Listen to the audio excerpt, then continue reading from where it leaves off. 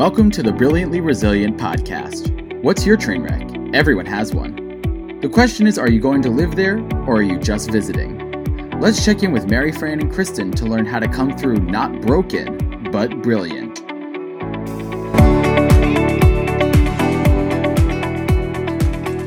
Hey everybody, welcome to another episode of Brilliantly Resilient Live. And before we jump into the really cool stuff that we're going to bring you today, we have a super important message for you.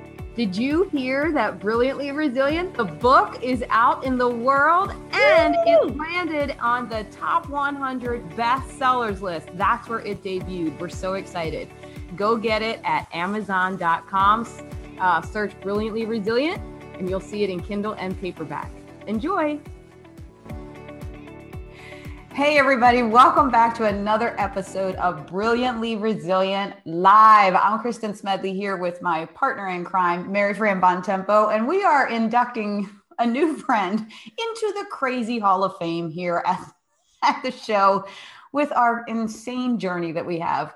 We have Alex Sanfilippo, who I told Alex, we have messaged about 6 or 7 times on LinkedIn Messenger. And once you hit about 4 messages with me, you are stuck in my circle of madness and you are my family for the rest of my life.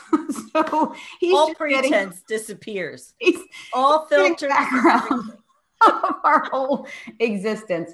Anyway, I am so excited to have Alex on because he is the founder of Podmatch. And Podmatch, I want you all to go look it up as soon as you're done listening to the whole episode, because it is like the dating scene for podcasters and podcasts. And I'm much happier in that dating scene than the over 40 single person dating scene. A whole nother episode that we can have later. So at any rate, without further madness, Alex, thanks so much for joining us. Kristen and Mary, I'm so glad to be here. Thank you so much for that great introduction. Really excited. I'm sorry that Podmatch can't help you on the dating scene at all, but at least we are able to find guests when you need somebody. You never know. She could find a way to make that work. That could be a thing for you, Alex. You just don't know where she's going to go. That's a good point. We're going to take his business plan in a whole new direction. Okay, back to the reset, rise, and reveal your brilliance, which is what we are all here for. Move people from broken to brilliant. Okay, so Podmatch. This is the coolest thing. And here's why, Alex. I'm in a morning mastermind every morning. And somebody happened to say, I'm like, you guys, because people go through, what is it that you need from us? Do you need a connection? And I'm like, we have got to get Brilliantly Resilient out into the world. Both Mary Fran and I have platforms independently, but we wanted to really make a push because the book did well and we need to get out to other podcasts. And somebody says, I just read an article on LinkedIn about Podmatch.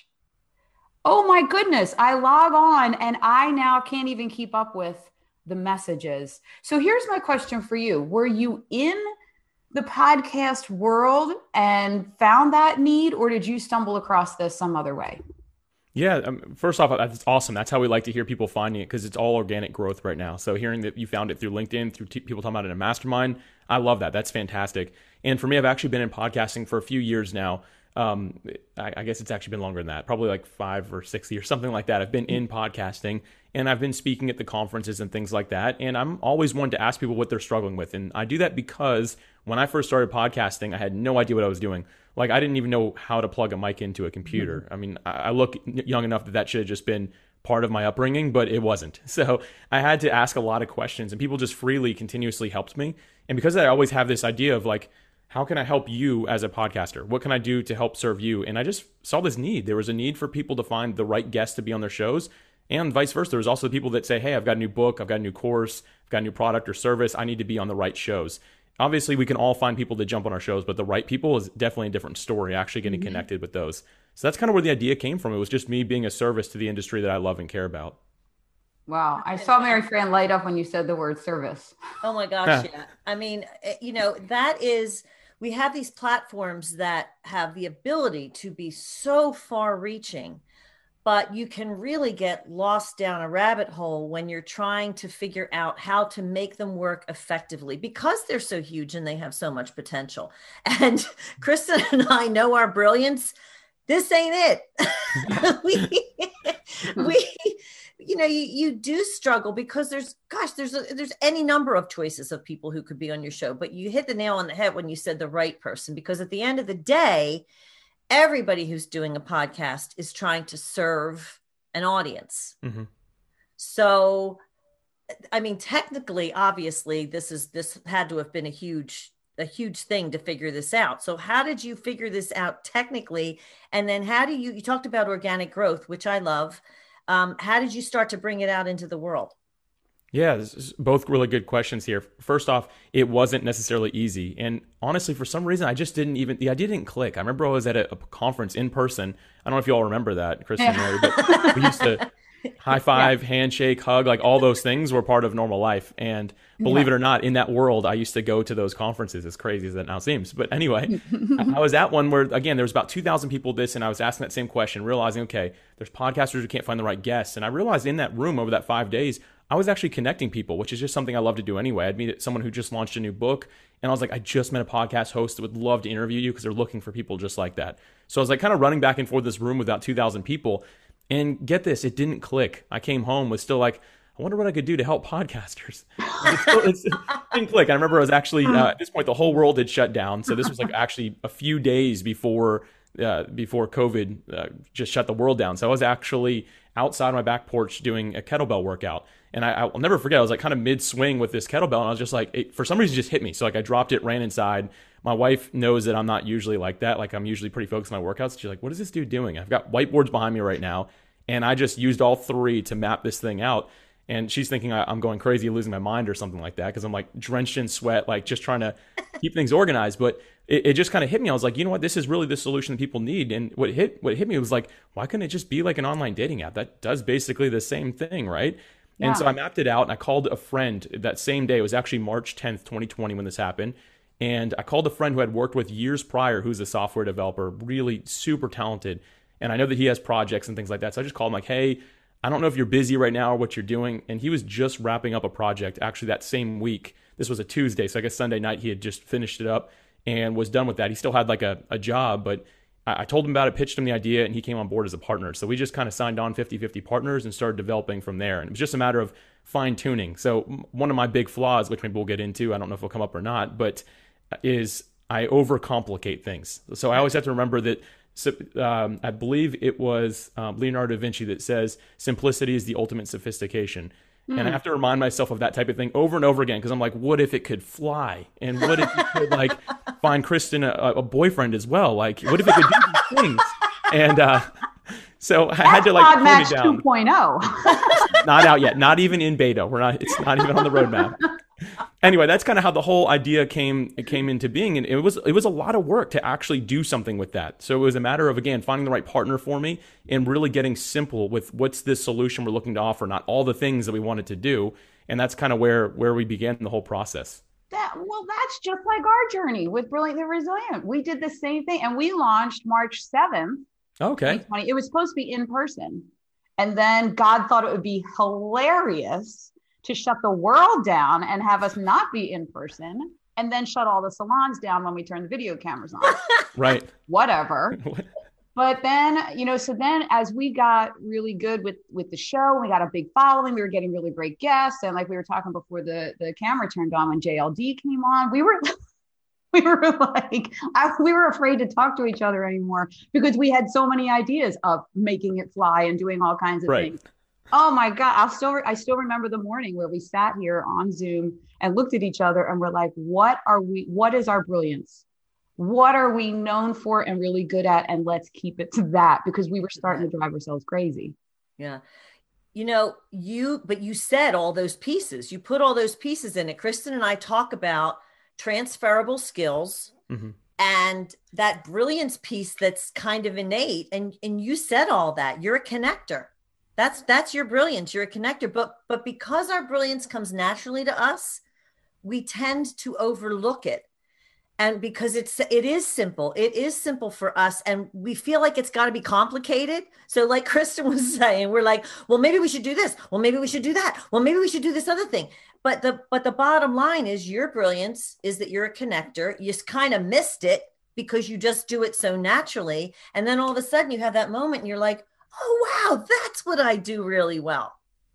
Yeah, you're exactly right. And, sometimes we're too close to actually notice our own flaws or strong points, right? There's something that a friend told me to do. It was a few years ago, actually. A buddy of mine just kind of brought this up randomly. And he said, and this is super off topic, so I'm sorry. But Cool. He said, hey, anybody that you know, like anytime you meet with them, just tell them one thing that they're really good at and just thank them for being good at it.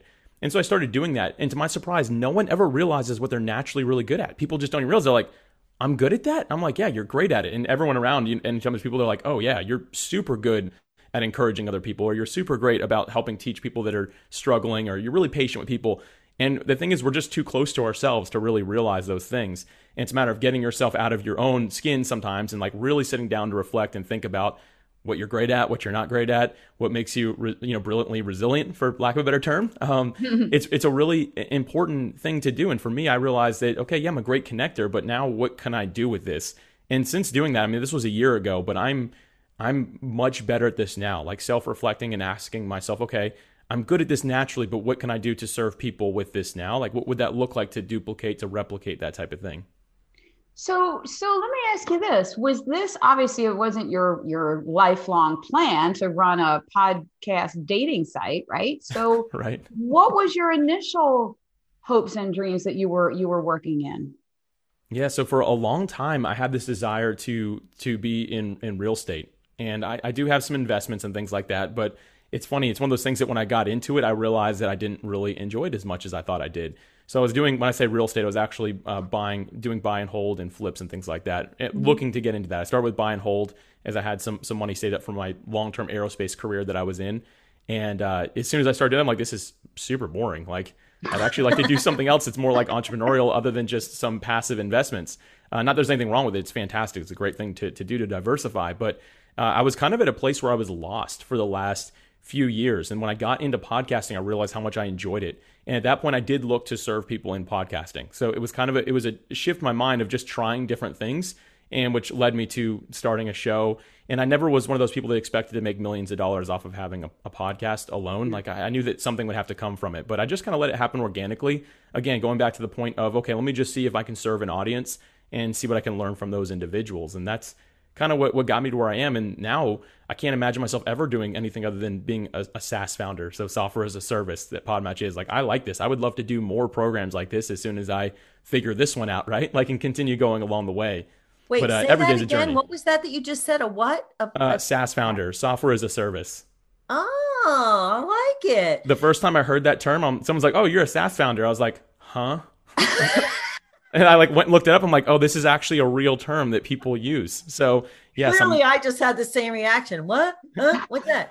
But here's the problem: when you actually are one and you don't know it, that's a flag. That's like, this guy is really fresh, like really doesn't know. That's my whole journey. I'm always doing stuff I have no idea about. And then I'm like, it's a good thing sometimes when you don't know what you're getting into. I agree. It's not necessarily bad. You've been hitting on so many of the things that we talk about all the time.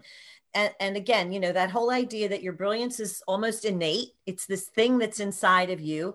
We don't recognize it because it's easy for us. We don't necessarily see how we can transfer that skill into other areas. But here's the other thing that you said. You went into it not knowing exactly how it was going to evolve. And that's the other thing we talk about. You can't be married to an outcome that you have in your head. Like, you kind of have to make room for things to turn around. Did you find as you were implementing this that it was like, all right, well, maybe that's not going to work. Let's see if we can try this. Yeah. I mean, you bring up such a powerful point here. And actually, you just had an episode with a guy, I think it was Morton is how you said his name. Yeah. And he was talking about like swapping your thoughts, basically focusing on positivity. I found really early on that I would do things and they just wouldn't work. People would write in saying that they hated it, or it was broken, or my developer, the partner I work with, Jesse, he would say, dude, this is going to take 8 months to build. Like, that's longer than the whole software. Why would we do this? And I found myself kind of getting negative about it. I was like, man, am I not like the right person to be doing this? Like, sometimes it just didn't work. And I learned the power of thinking positively and just course correcting over and over and over again. Because we've done a lot of things that didn't work. I overcomplicated parts of it still, even with reminding myself that I can't do that. And I just made some mistakes on the way, and you get real-time feedback. That's something that we've openly asked for. And usually we get really great feedback, but occasionally you get that really mean person who just, they're just having a bad day. and they're like, I hate the color of your website. It's super ugly. Like, and I hate you, like that's kind of I hate you. right. No one ever really said that. About that. That's not constructive criticism. When somebody goes, I hate you. Well, sorry. Right. Anyway, I needed this episode with Morton a few months ago, or I guess a year ago at this point, where it could really just help me have that positive mind. So for me, yeah, we've done a lot of things wrong, but it's a matter of just correcting in real time and then being transparent.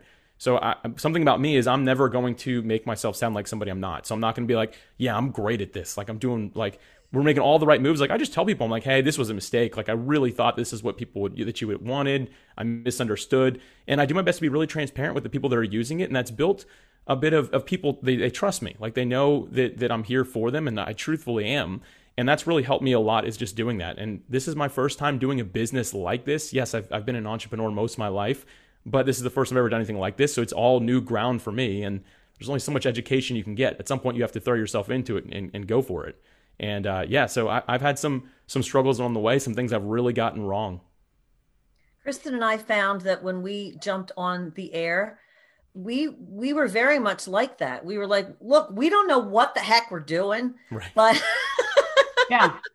But here's what we're thinking about. Let us know how it reacts. And I really like what you just said about that course correcting constantly. The 3 C's, course correcting constantly. So I like it.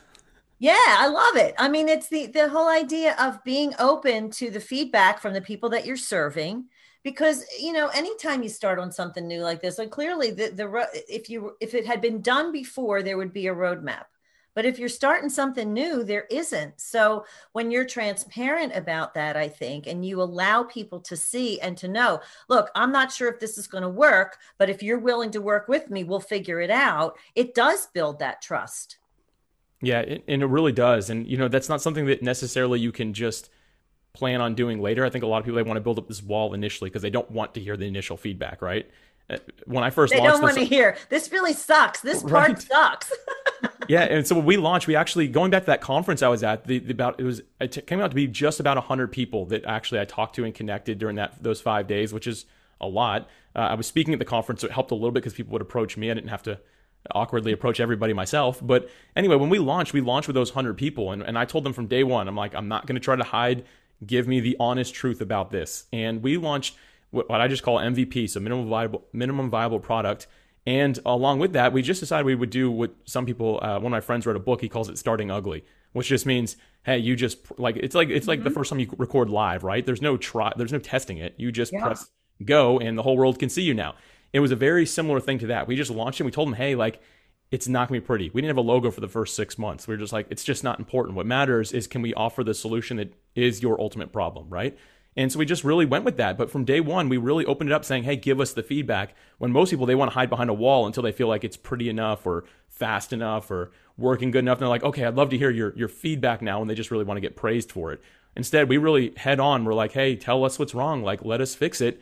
And me personally, I had to really focus on my own internal positivity outside of it, because hearing bad things all the time can really weigh on you if you're not positioning your mind correctly. And for me, I was able to do that, thankfully, but not without struggle some days. So I love that. And it changed things for me when I started doing a lot of videos a couple of years ago on Facebook, because that was the thing that would beat the algorithm, right? So I started doing video, but I was a little neurotic about it. It's like, oh my God, and who's really listening? Of course, now I'm always talking to a screen, so who cares? I had all that practice. But it was Gary Vee saying his first video was horrible. And he said nobody watched him for a year, and he kept doing it. And I mean, look at him now. He kept doing it and doing it. I think that's huge. But to that point, and to what you said about you have to keep the positive mindset, do you do that internally on your own? Do you surround yourself with people? Do you have something that you practice to make sure that you can come out of that negativity zone? How do you handle that? Yeah, so that's a great question. And it's not necessarily like one tier. So it's a lot of different things. The people that I surround myself with outside of my professional career and of Podmatch, and outside of just this world, the people I'm around, I make sure that they're positive people. And it's not like if they're not, I'm like, all right, you're out of here. But I do my best. I just naturally feel like I gravitate toward those people. And that helps a lot. And I actually wrote an article about this 2 weeks ago. I had a really bad day where it was just like a ton of bad feedback hitting, and it affected me. And usually I'm able to kind of counteract it. But that day I couldn't. I woke up the next morning still thinking about it. So something I do that really helps me out is I reflect every day, and I'll write actually in a journal. So I handwrite it out. And what I wrote was really for me, but I decided, you know what, I'm actually just going to transcribe this straight into a blog post. And I shared it on my personal blog. And I just talked, like, I made the title like I had a really bad day, which is not like way out of my character. I don't usually write things like that. It's not like a lifestyle blog of Alex Sanfilippo. That's super boring, by the way. But I felt like this would be really important for people to hear. And what I wrote about on it was just that I realized that, hey, hurting people hurt people. Like the people that are really being like really rude, really mean, they're usually having something else going on. And I can't take it personally. I have to remember that ultimately, if I can help them somehow, some way, not that I need to go out of my way to do that. Some people just aren't your tribe. But I need to maintain the posture of, you know what, I need to positively do what I can to impact this person that's already having a rough time in their life, clearly. Something's already wrong. And I can't take that personally because that's just a reflection of what's happening with them. I can do my best to be a positive light for those people.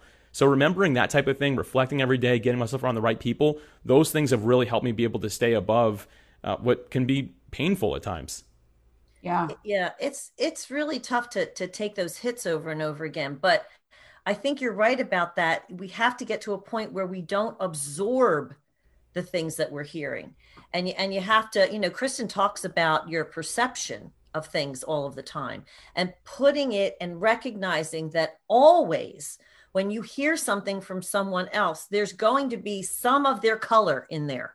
Mm-hmm. Whether it's, you know, whatever their baggage, their personal experience, their whatever, some of their color is going to be in there. And you have to find a way to get through that, to find the thing that applies to you. And then, like you said, though, turn it around and see how you can help them. And that's not always an easy thing to do. But I love your idea of writing stuff down.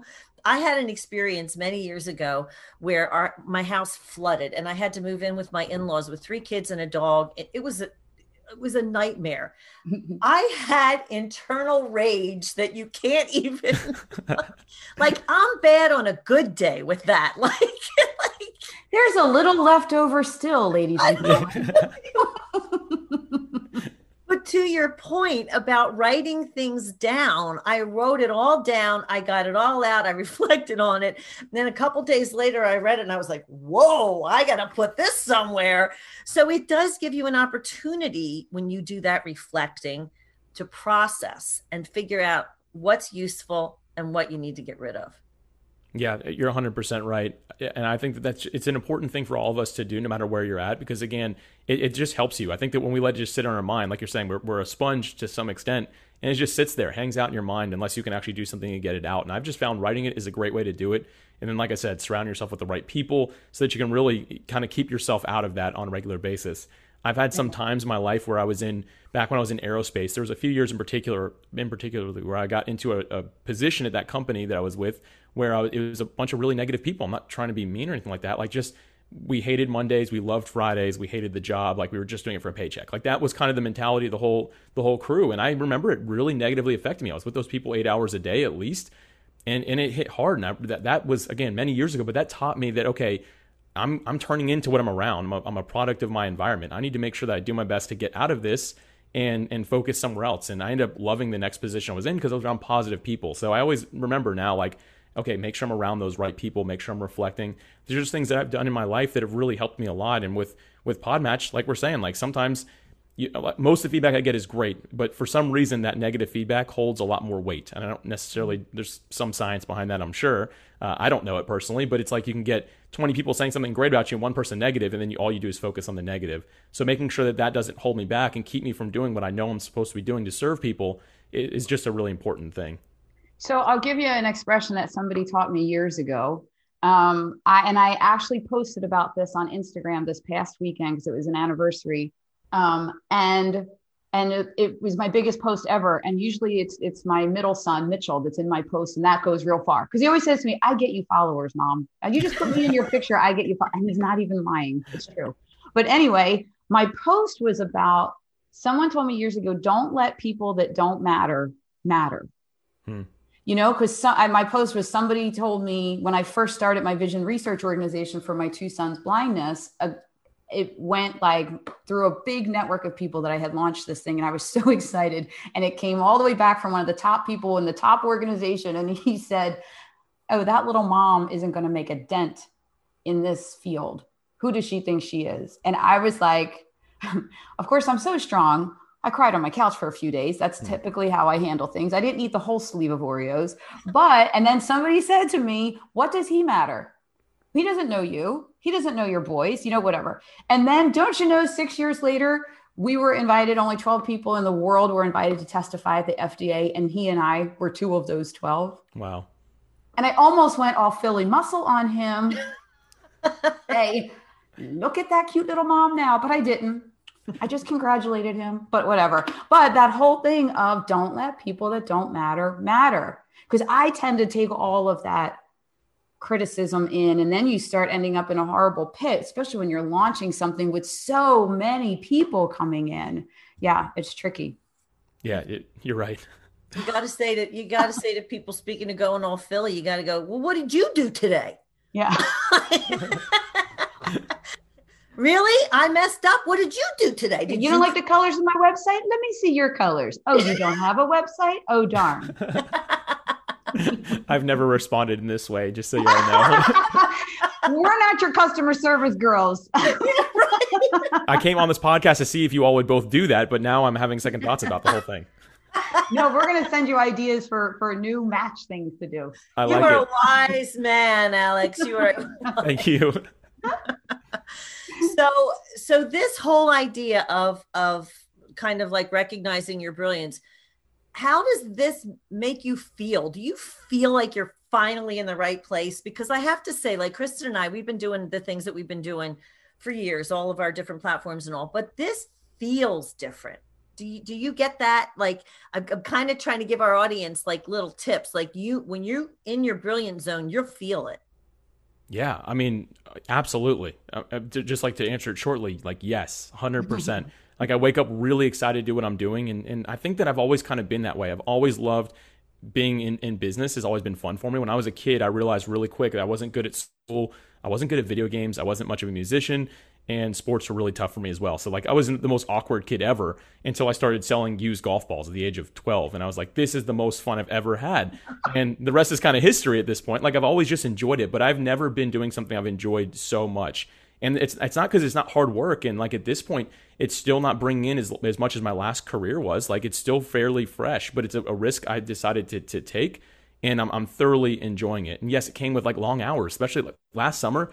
I devoted to not going to the beach. I worked 7 days a week, which I do not tell people to do ever. But getting it off the ground while I had another career, trying to bring in income while I was trying to build something was a lot of work. But I look back now, I'm like, that was so much fun doing that.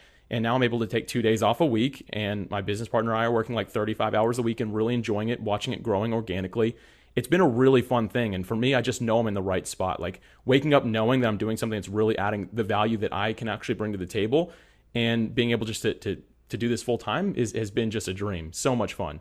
Oh, that's cool. That's cool. You know, I have a short podcast story for you that actually tells that point.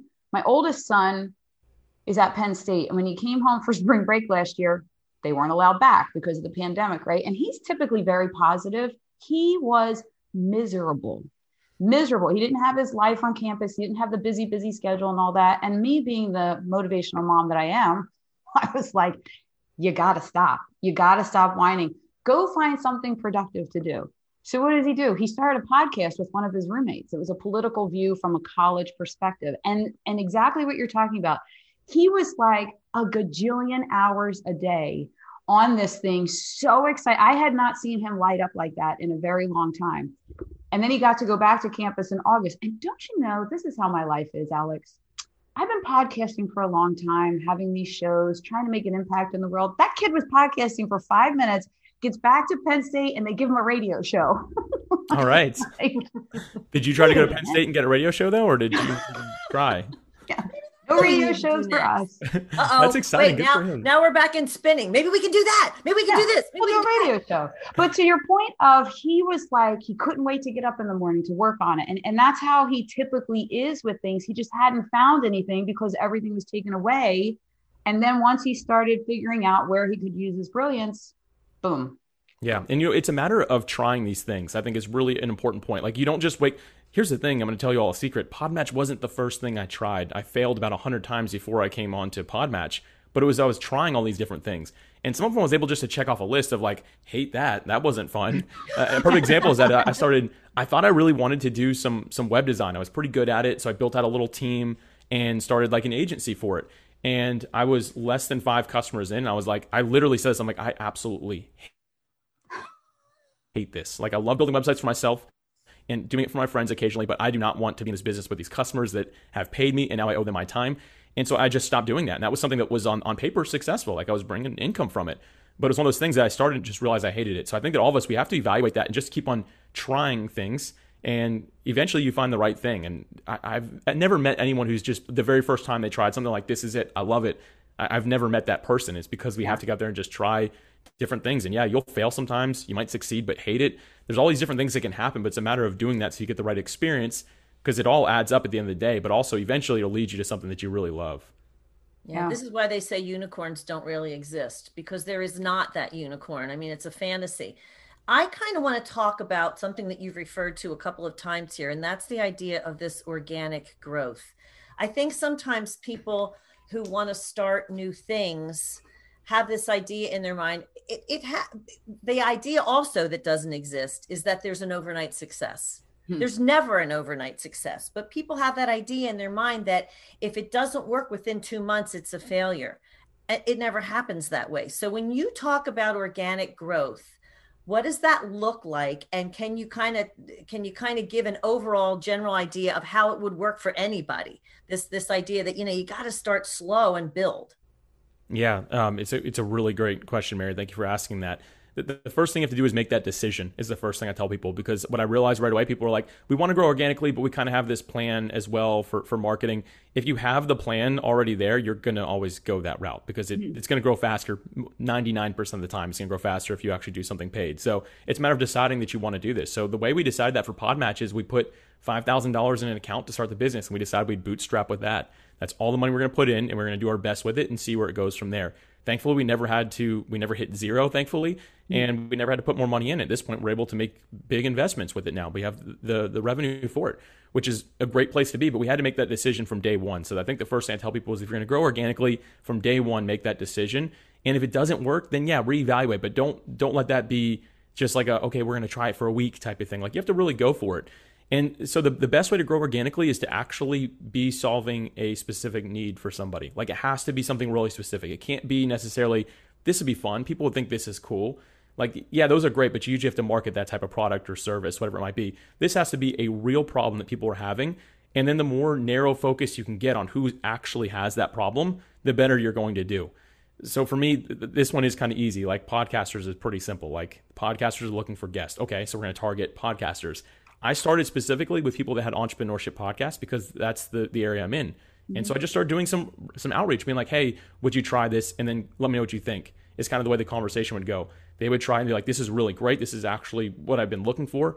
And I would just tell them, really cool, hey, use your affiliate link. Can you invite some more people that you think it might also add value to if you know anybody else?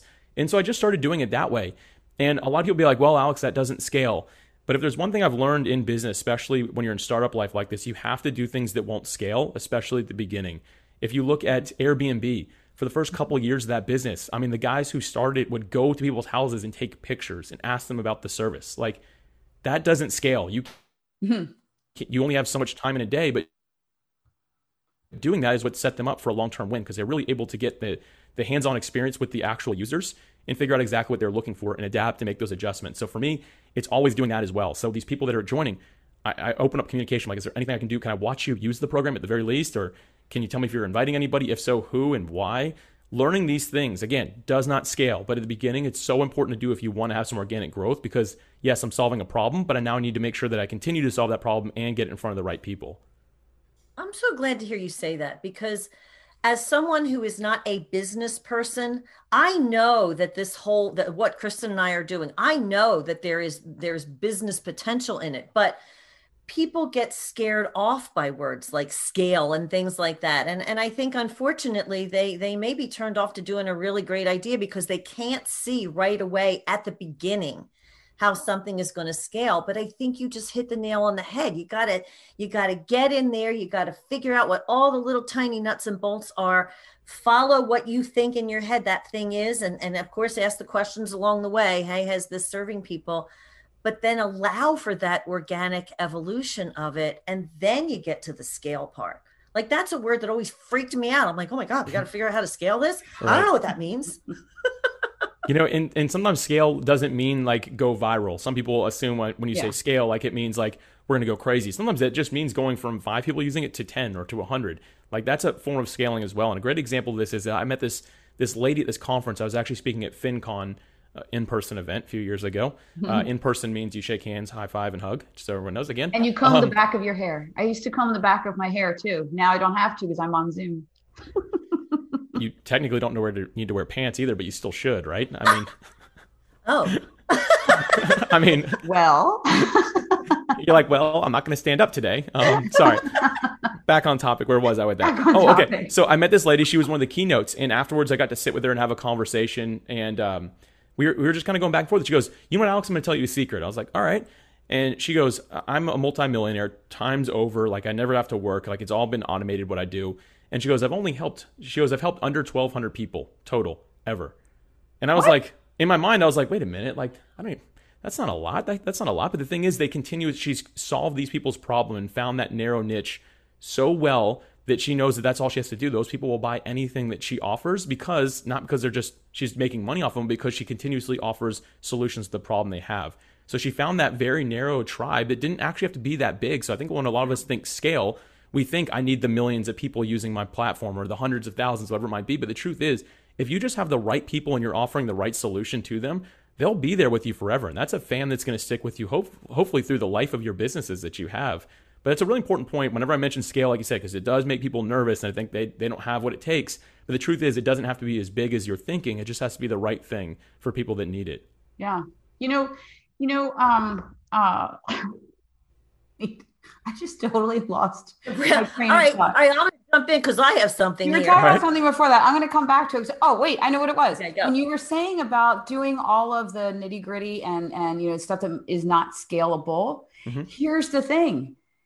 You can tell on Podmatch that you did all of that you were a podcaster, that you know the nuances of it. And it is so simple that a Kristen can get on and do it, because I was able to go click, click. That's what I need. I need to know about that person. I need to know their followers. I need to know what their story is. And I need to know simple, but you can tell that you live that and you went through all of that. And for the end user, it makes it so much more valuable. Right. Yeah. I'm glad you said that. Thank you. That's cool. Yeah. Kristen and I, unfortunately, have two parts of the same brain, because what I was going to say was very similar in that this all goes back to what you said about you don't need millions of people, you need the right people. And that's exactly what you do in your platform. You help people find the right people because you've walked that walk. Yeah. And it's a beautiful journey. Can I say, Alex? Because you as a person and your platform have made our lives so much easier since we found you. You guys are awesome. Thank you. This is great. Yeah, so much easier. We have gotten some amazing guests because you figured out how to do a dating site for podcasters. Thank you so much. Yeah, and thank you. That's so kind. I love that. Yeah, and here's the thing. When I mentioned it in my mastermind, it's because I had set an intention for 30 days to spend I get up with my dogs at 5:00 in the morning, and I was going to spend my hour and a half Monday through Friday reaching out to podcasts to get on. And I was like, and everyone in the mastermind was like, that is a lot of time. I'm like, it takes a lot of time to find the right podcast, the right people, and to bring people on our show. It is time. And then that's when somebody said, I just saw this article. And then when I went on it, so you've saved me countless hours just by having a nice, efficient system. Love it. I mean, that's the whole point of it right there. Because when I first got started in podcasting, going back to finding the problem, I knew this problem existed because when I first got started, especially, and still this day, like if I try not to use Podmatch, like if I go somewhere else, which I don't do anymore, but it's a mess. Like you can send 100 emails and you get one back, and it's usually like, no, leave me alone. You know, like, and on top of that, you get the people that reach out to you, which is great and all. Like, I love having the outreach. I probably right now get between 70 and 100 emails a week of people asking me to be on their shows. And that's fantastic. But the problem is the amount of research that goes into it. Because I can't just say yes to all of them. I have to like, okay, what's their name? Did I spell it wrong? I can't find them on social media. Do they have a website? Having Podmatch with that one sheet where you can just look is so helpful. But like you're saying, that's just really honing in on the problem, because that's the time that podcasters want to do this. Like, this is what adds value to the world. Like Kristen and Mary, what we're doing right now, this helps people. You spending an hour trying to find me doesn't help anybody necessarily directly, right? I mean, obviously it's a byproduct. But if you can simplify that so you can just do more of this, then there you go. Like, that's a win, because you were able to serve the world on a higher level. Yeah. And you have given us the wins. So tell everybody, because this has been amazing for us and we want to share it with everybody. Tell everybody where we can find you and get some more of this good stuff. Definitely. So the website that we've been talking about is podmatch.com. And if you're interested in me, my own show, you can just go to creatingabrand.com/free, creatingabrand.com/free. And that'll just kind of give you all my social links. You can find me and contact me from right there. Always love to connect with people. But those are the two places I always send people. But really, Chris and Mary, you guys do such a good job here. Like, this is so much fun. I'd recommend your audience just to hang here with the two of you, because you guys have brought on some great guests. I've been enjoying the show myself too. Thank you, Alex. We appreciate it. You've been wonderful. We're so happy that we connected with you. As I said, you've given us so much value through Podmatch. So we want everybody to head your way too. Well, thank you for that. Yeah, and it's super fun now that we had you on this early in your journey, and it's just funny that our journeys mirror timing wise. And I encourage everybody that's listening to continue following Alex and the Podmatch journey and see the evolution of just trying something and solving a problem and where it's going to go. And then we'll have to regroup in a few months and see where it's at and all the different things that you have going on. So definitely, thanks again you have to hit us up when you get a haircut. All right. So let me know when that happens, and then we can chat again. As soon as all the Philly salons open full time, we're getting there. I might just create my own little plexiglass box that I'll walk around in and can go anywhere I want. Again, that's a whole nother topic that we can have a show on. Thanks everybody for tuning in again to Brilliantly Resilient Live. If you want to find more resources for the stuff that we talked about with Alex and the other episodes that he mentioned, just go to brilliantlyresilient.net. Click on the show button and you'll see all the highlights and how you can get to all the different platforms. But thanks so much for tuning in, and we'll see you again next time. Thanks for tuning in to the Brilliantly Resilient podcast. Join our Facebook group and follow us on YouTube to be inspired with tools to reset, rise, and reveal your brilliance.